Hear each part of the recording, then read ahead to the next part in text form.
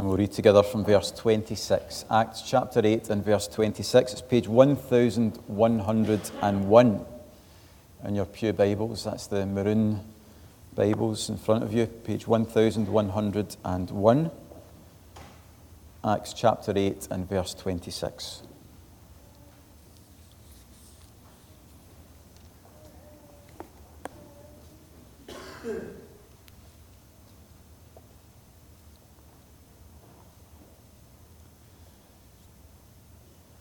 Now an angel of the Lord said to Philip, "Go south to the road, the desert road, that goes down from Jerusalem to Gaza." So he started out, and on his way he met an Ethiopian eunuch, an important official in charge of all the treasury of Candace, queen of the Ethiopians. This man had gone to Jerusalem to worship, and on his way home was sitting in his chariot reading the book of Isaiah the prophet. The Spirit told Philip, "Go to that chariot and stay near it." Then Philip ran up to the chariot and heard the man reading Isaiah the prophet. "Do you understand what you are reading?" Philip asked. "How can I," he said, "unless someone explains it to me?" So he invited Philip to come up and sit with him. The eunuch was reading this passage of Scripture.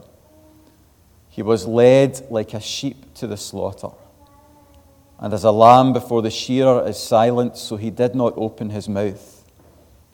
In his humiliation he was deprived of justice. Who can speak of his descendants? For his life was taken from the earth." The eunuch asked Philip, "Tell me, please, who is the prophet talking about? Himself or someone else?" Then Philip began with that very passage of Scripture and told him the good news about Jesus. As they traveled along the road, they came to some water, and the eunuch said, "Look, here is water. Why shouldn't I be baptized?" And he gave orders to stop the chariot.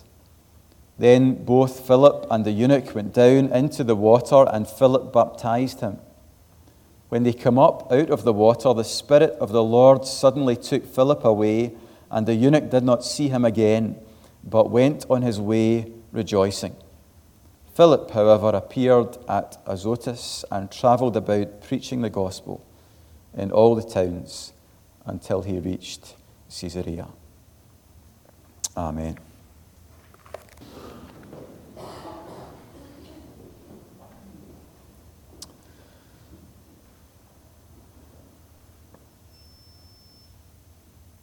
Father, there is no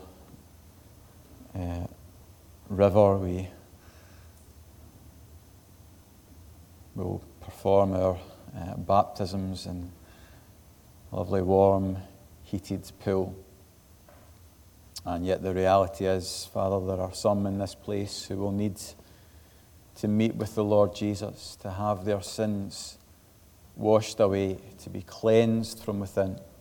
There are some of us who have gathered in this place this morning who are tired and who are dry, who need to be refreshed in the presence of the Lord Jesus. And so in that sense, we do pray that your Spirit would lead us to that river where forgiveness can be found, where we can find the refreshing in the Lord Jesus that we need. Where we can be brought back to the place that we need to be, that we ought to be. That we might leave this place this morning as changed people, ready to love and to serve and to honor the Lord. So, Father, as we open your word together, we ask that your Holy Spirit would open the text to us, that he would warm and soften our hearts to receive your word with joy. And may we be quick to give you all the thanks and all the praise. In Christ's name, amen. Well, I found myself a few years ago walking through the streets of Govan. I was travelling from the Southern General, as it still was at that time, to Govan Underground. And as I walked along, part of my journey took me past the shipyards on my left, and there was a park on my right, Elder Park it's called, in Govan. And it was a cold day, properly cold, bitter cold, icy cold. And as I was walking along the street, there's a pond in Elder Park, and it had all frozen over. And it looked quite stunning. So I took the time to come off the pavement and go into the park, and I had a look at the frozen pond, and I had a look around, and there was no one there, and I thought to myself, I wonder if that would hold my weight. And so this isn't going to end in full immersion, don't worry, this story, but tentatively I took a step onto the pond, and it seemed okay. So I mustered up the courage to put my other foot onto the pond, and again the ice held my weight. And so I had another wee step, then a wee kind of Torval and Dean moment as I had a wee skid along the ice. And then I looked at the middle of the pond. There's a sculpture, this kind of metal thing sticking out the water on a concrete plinth. And as I looked at it, I saw on this wee concrete plinth, I don't know if you'll see it in that picture or not, there was a bottle. And I thought to myself, someone must have been all the way from the edge of the pond to the middle with a bottle of Buckfast or whatever it is, had a wee drink, left it there and walked away. Little did I know that actually the bottle is part of the sculpture. I think it's supposed to be the front of a ship, and that's supposed to be champagne. Being in Govan, I thought it was Buckfast. No offence to anyone who's from Govan.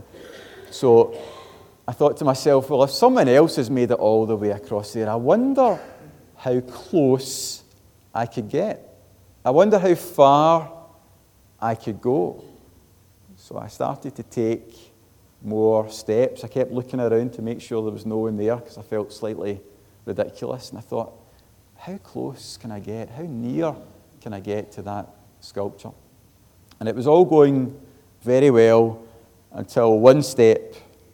And if I could find the words to describe what I heard and what I saw in that step, you would not believe me. It was like a cartoon. It was just this loud crack, and I just saw all these cracks just race from my foot out to the front and to the right and to the left and behind me. And I looked around. There was not a single direction I could go that looked as though it wasn't going to give way. Cracks everywhere. And so I turned as slowly and as carefully as I could, and I walked back to the edge. The very last step, one of my feet went under, but I managed to stay almost dry. So I had to get home from Govan to Airdrie with nothing more than one cold, wet foot.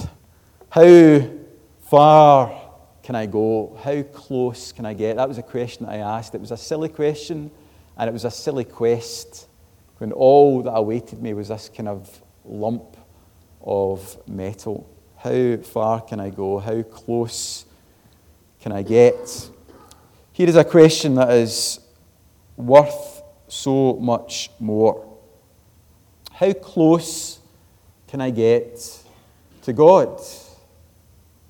There's a question for you this morning. How close can you get to God? It's a much more powerful question, and it's a much more profound quest than the one I embarked on that day in Govan. How close can we get to God? We meet in our passage in Acts a man from Ethiopia.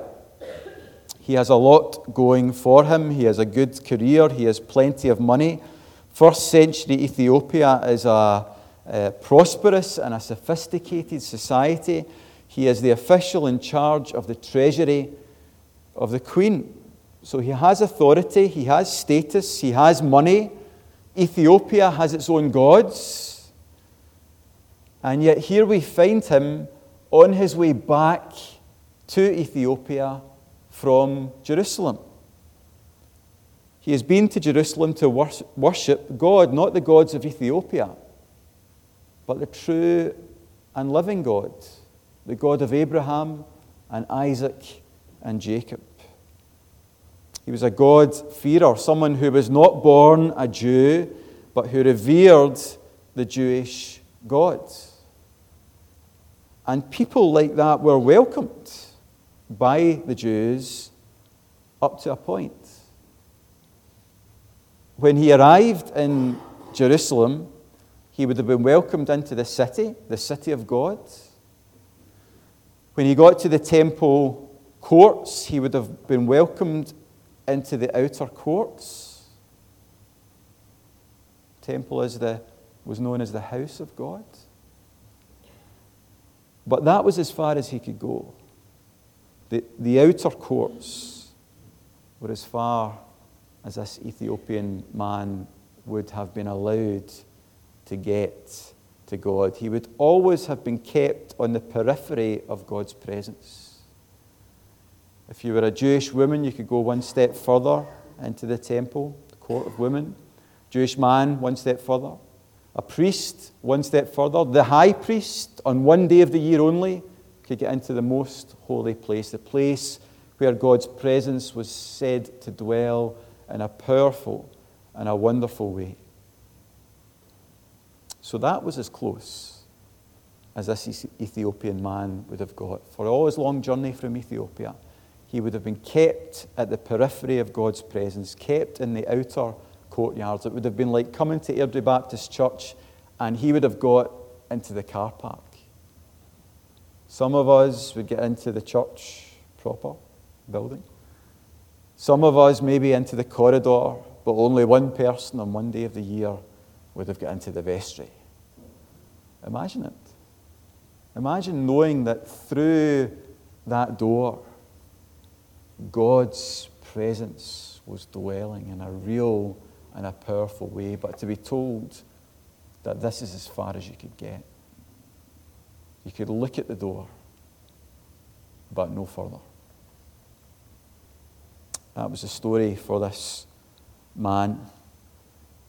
And yet it is on his way home from the house of God, the temple, on his way home from the city of God, Jerusalem, that he meets God in the most powerful and I'm sure the most unexpected of ways. He is not on his iPad reading the latest news from home, from Ethiopia. He is found reading his Bible. There's a lesson even in that for us, is there not? If you want to meet with God, if you want to hear from God, then read your Bible. He's probably bought a manuscript of the book of Isaiah whilst in Jerusalem. In Isaiah, there is a passage just a few chapters beyond where he's reading as we meet him in the chariot. There is a passage about God's heart for the outsiders, God's love towards the outsiders, and in particular, eunuchs are mentioned. So maybe someone in Jerusalem has said, you want to buy a manuscript, you want to buy a scroll, Isaiah is the one for you. It addresses God's heart for you as an outsider, as someone who is not a Jew, and as a eunuch. And he's nearly at that chapter, but he's maybe 2 chapters before that, he comes to this passage about the Messiah, about the Christ, and he's reading this text, but he can't understand what it means.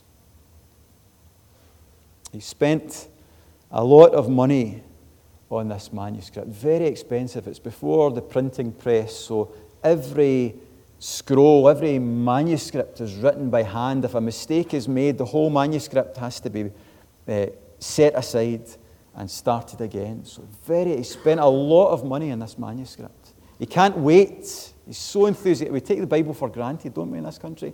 He is so excited to read God's word that whilst he's on the chariot, he gets stuck in, but he can't understand what it means. He can't comprehend what it says.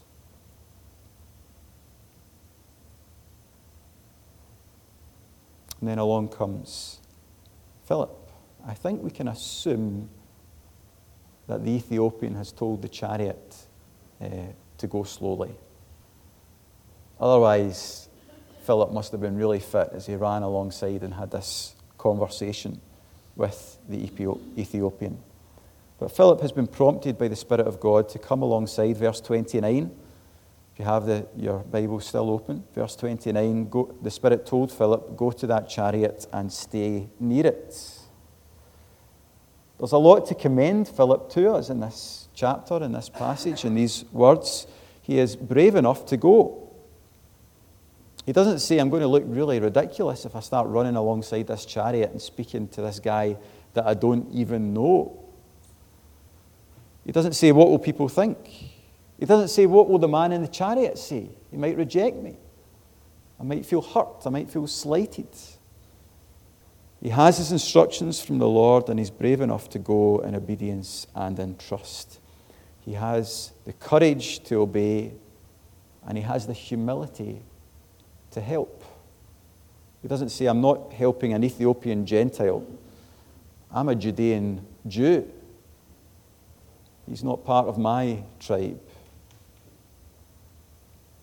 He's humble enough to help, and he's humble enough to listen to what the Ethiopian eunuch has to say. He doesn't run up to the chariot and kind of lob a tract in and then run away. And neither does he run up with a pre-prepared script that he has to get the Ethiopian eunuch to come in line with. I went to a evangelism conference once when I was younger in the church I was attending at the time. And this man who was supposed to be this great evangelist came to train us supposedly in how to evangelize. And he came along with all of these techniques as to, how to be really annoying.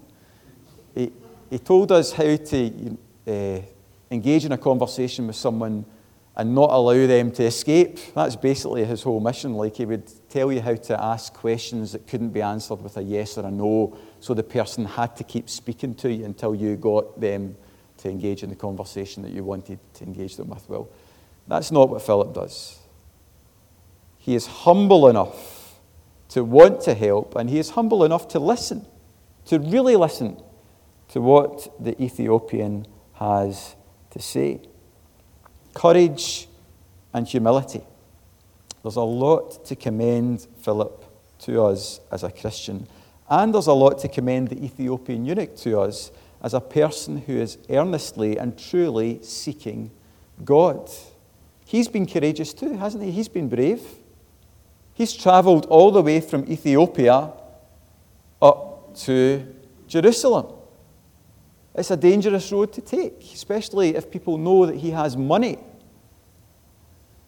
It's not great for his career prospects. Presumably, Ethiopia has its own structure of worship. It has its own gods. I'm sure it wouldn't have done much for his career had people back home found that he had gone to Jerusalem to worship the God of Abraham and Isaac and Jacob. It's taking courage for him as well to do what he has done. And humility. He is humble enough to ask for help. He doesn't say, don't you know how successful I am? Don't you know how powerful and how prosperous I am? How many advisors are at my disposal? He says, I need help to understand this. Come on board. Tell me, teach me what it means, what it says. Who is this person that was led as a lamb to the slaughter? Who is the man who didn't open his mouth? Who is the one who was humiliated and deprived of justice and murdered? And why does it seem to matter so much? Verse 35, then Philip began with that very passage of Scripture and told him the good news about Jesus. There's a lot to commend Philip. as a Christian. He is brave enough to go. He is humble enough to listen and to help. And there is a lot to commend the Ethiopian eunuch as a true seeker. He's brave enough to go all the way to Jerusalem, to get his hands on a scroll of Scripture and to read. And he's humble enough to admit that he needs help. I remember going to Cumbernauld Town Centre a few months ago. I had ordered something in Argos. The only Argos in the country that had this thing was in Cumbernauld. And I've offended everyone from Govan. I'm now going to offend everyone from Cumbernauld. But it's like a maze, that place. And I got in, I couldn't find Argos anywhere.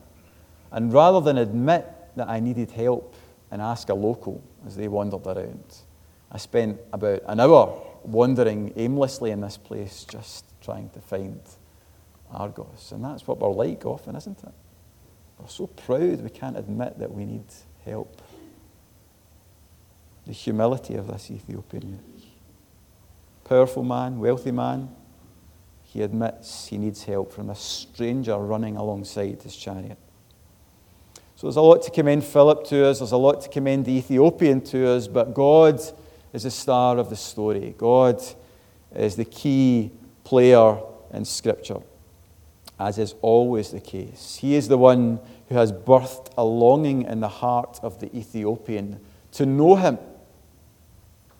He is the one who has brought Philip, the evangelist, to the Ethiopian's side to tell him the good news about Jesus. And in Jesus Christ, God is the one who is offering full and free forgiveness to all. The door has been opened, the curtain has been torn in two, and Jesus is the way to the Father. And so Philip told him, Jesus is the one who was led as a lamb to the slaughter. Jesus is the man who did not open his mouth. Jesus is the one who was humiliated and deprived of justice. Jesus is the one who was murdered. And I'll tell you why it matters so much, because he did all of that for us.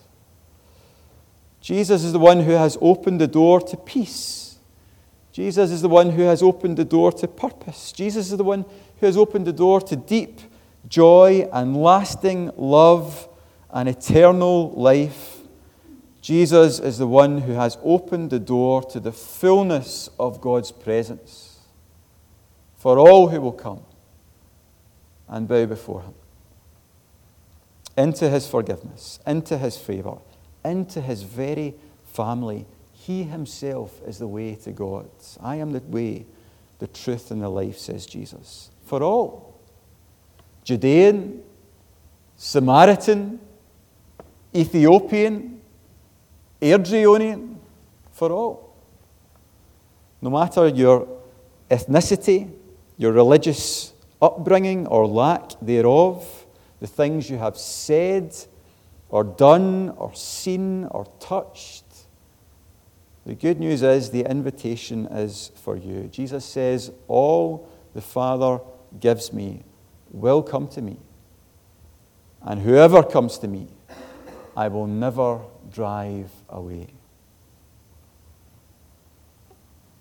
Evidently, the Ethiopian eunuch responded to this good news with great joy.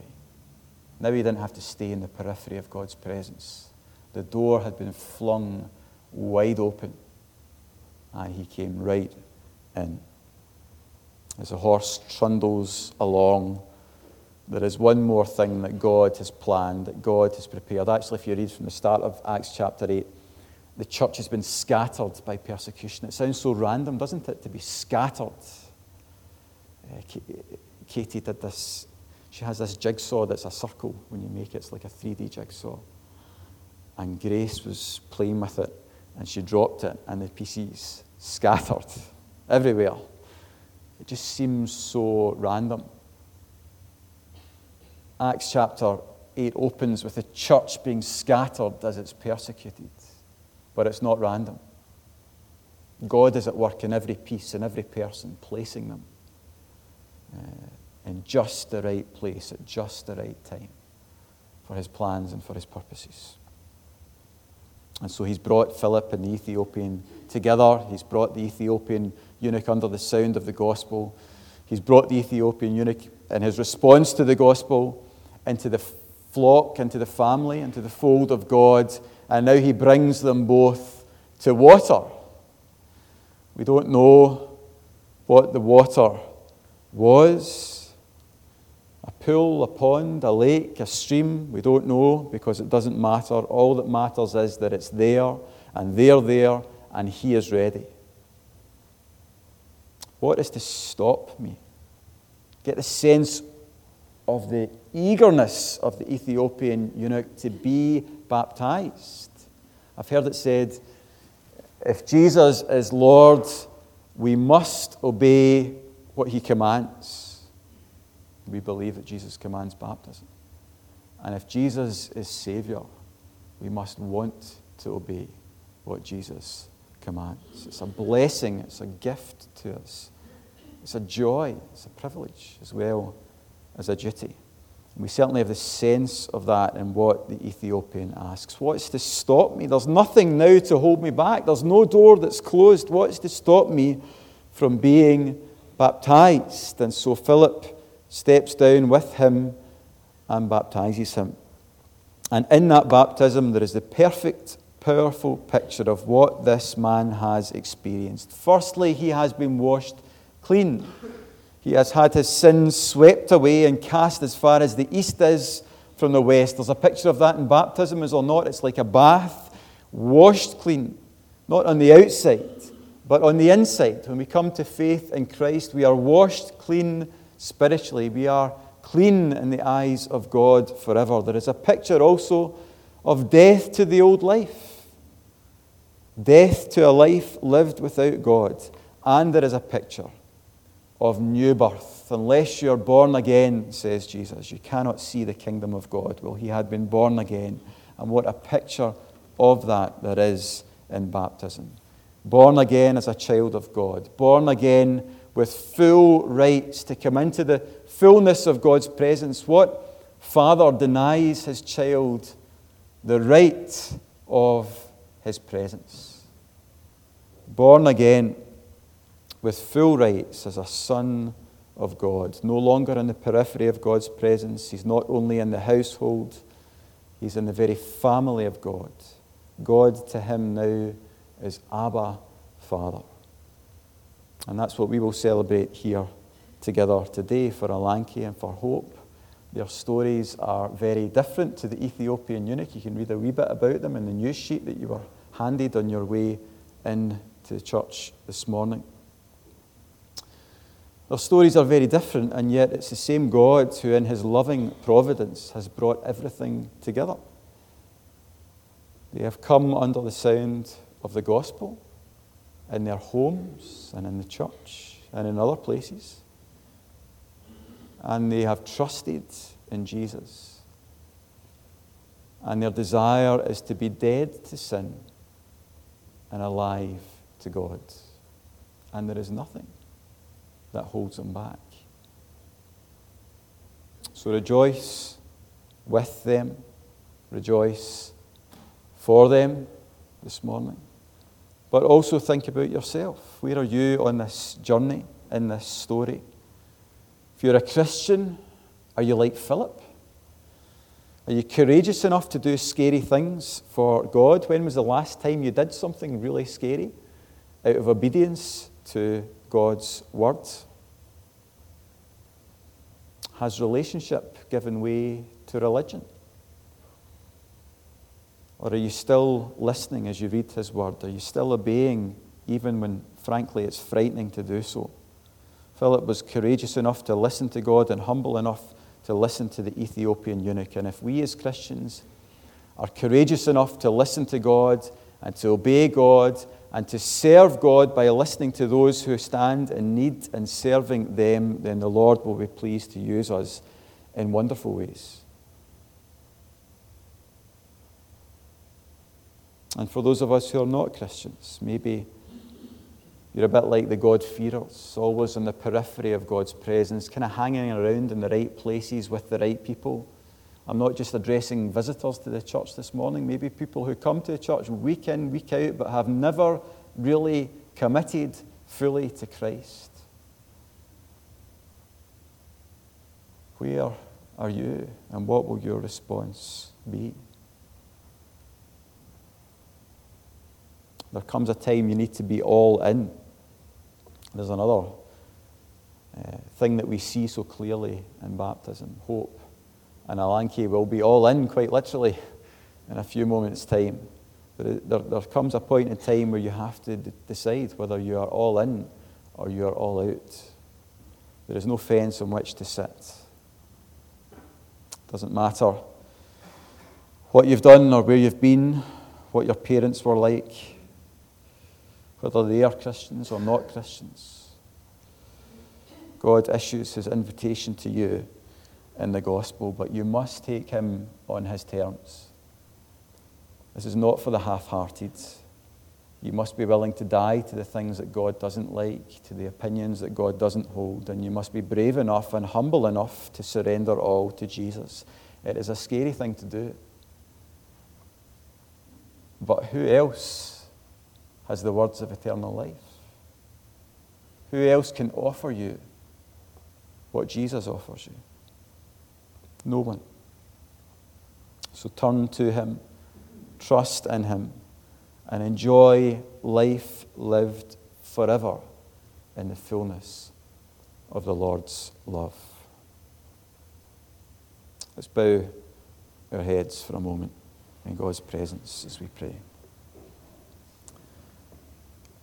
Father, we thank you that the door has been flung wide open. We thank you that the curtain of the temple was torn in two.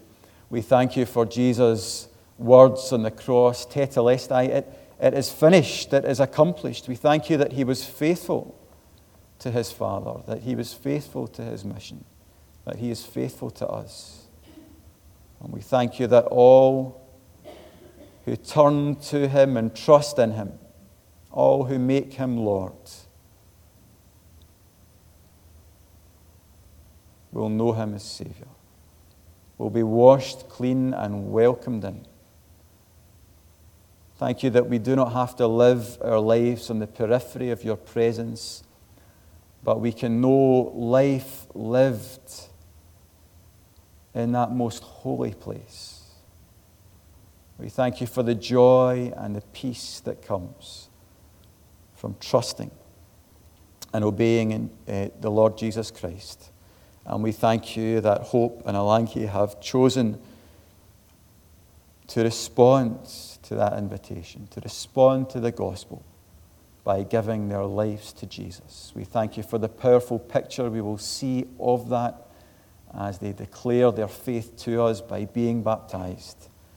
And we pray, Heavenly Father, your richest blessing upon them, both now in this moment, on this special day, and in all of the days that lie before them.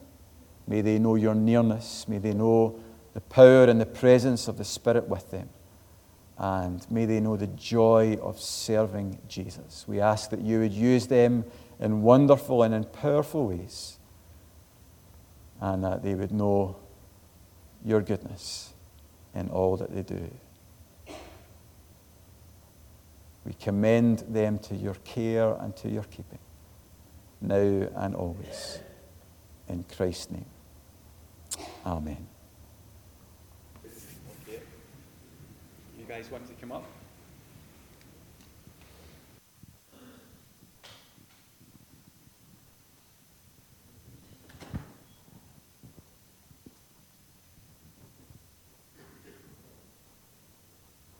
We're going to sing together as a congregation a hymn which really expresses exactly what Alanke and Hope are expressing and proclaiming as they are baptized. I'm not ashamed to own my Lord.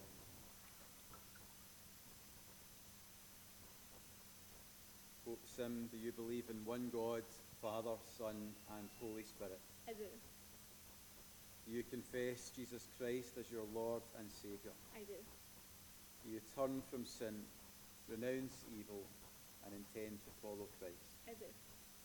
hope, on this profession of your faith, and at the command of the Lord Jesus Christ, we now baptize you in the name of the Father, the Son, and the Holy Spirit.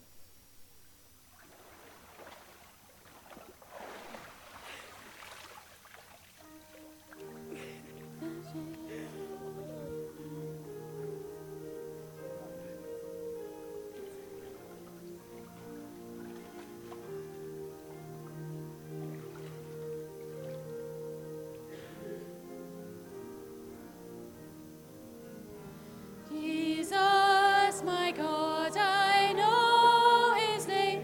His name is all my trust. Nor will he put my soul to shame, nor let my soul be lost.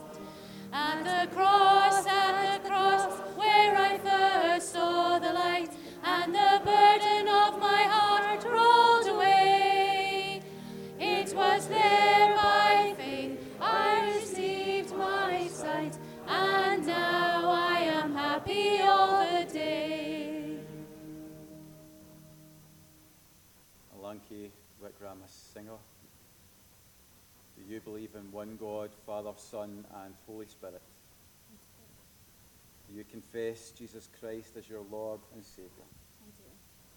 Do you turn from sin, renounce evil, and intend to follow Christ? Alanki, in this profession of your faith and at the command of the Lord Jesus Christ, we now baptize you in the name of the Father, the Son, and the Holy Spirit.